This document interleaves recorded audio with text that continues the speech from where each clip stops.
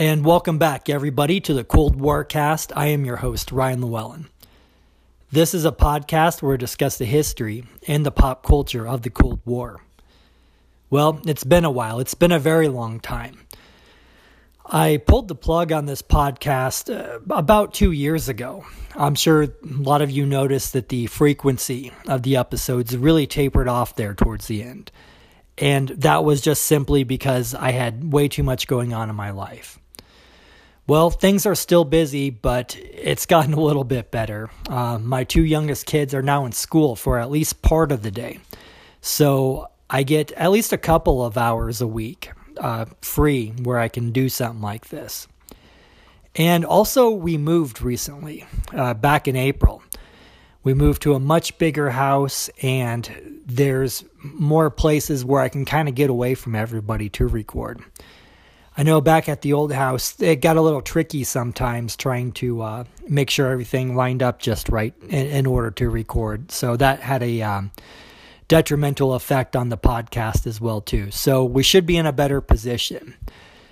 Now, in the time since I did the last episode, I've been thinking about the Cold War a lot and some of the history that I've lived through personally, which includes a little bit of the Cold War because I was born in 1981.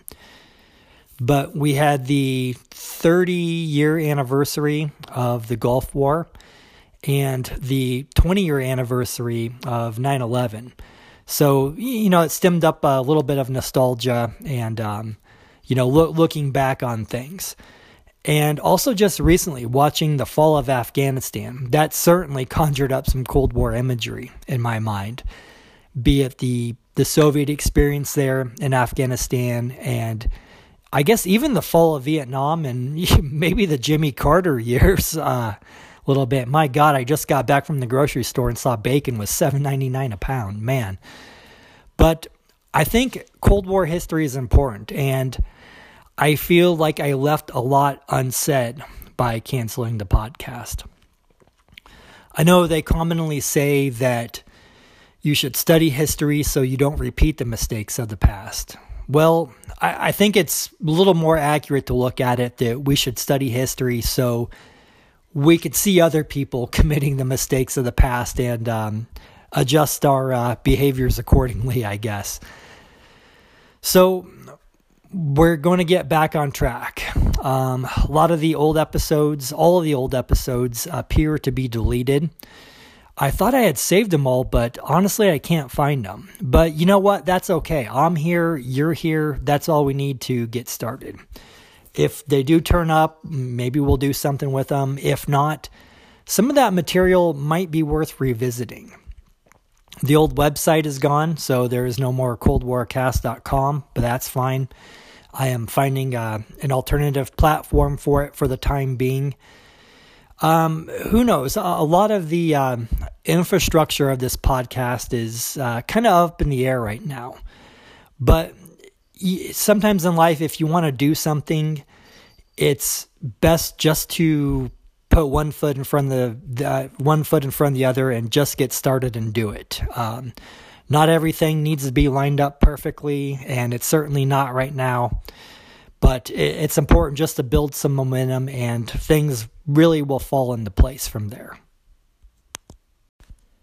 For those of you that are new to the Cold War cast, I think my style is a little bit more different than a lot of other history podcasters. For one, my academic history. Like a lot of people, I guess I kind of fumbled my way through community college in my early 20s.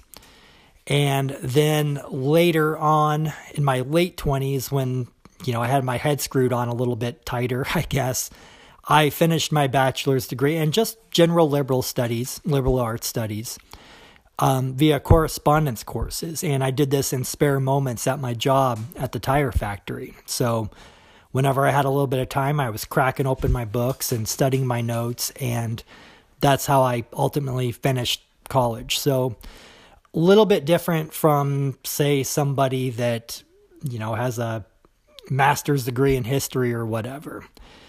But I believe that the study of history shouldn't just be relegated to academia. It's important for regular people like you and I to to have a say in how history is analyzed.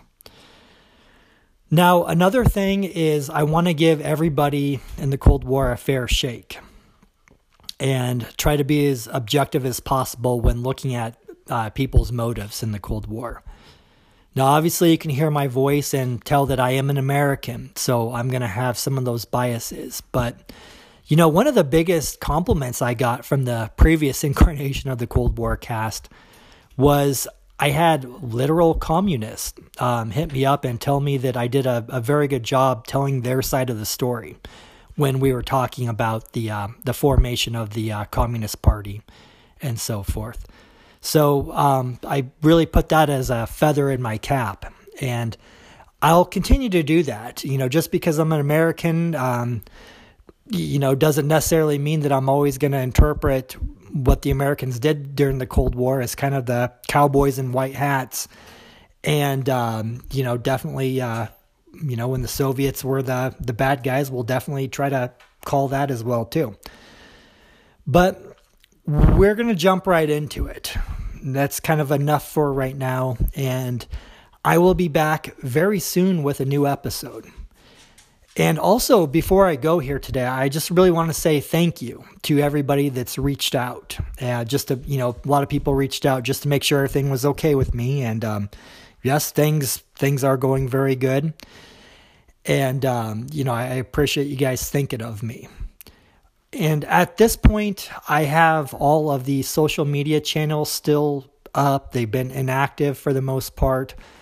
But right now, I'm just going to say, follow me on Instagram. Go to, look up Cold War Cast, and that's where we're going to start building things back from scratch. Bet on Instagram, and then we'll move on out to the alternative social media platforms that we had. All right, so I will be back very soon. Again, sorry that it's been so long, but we're going to build back better, I guess, from here. Thanks for listening.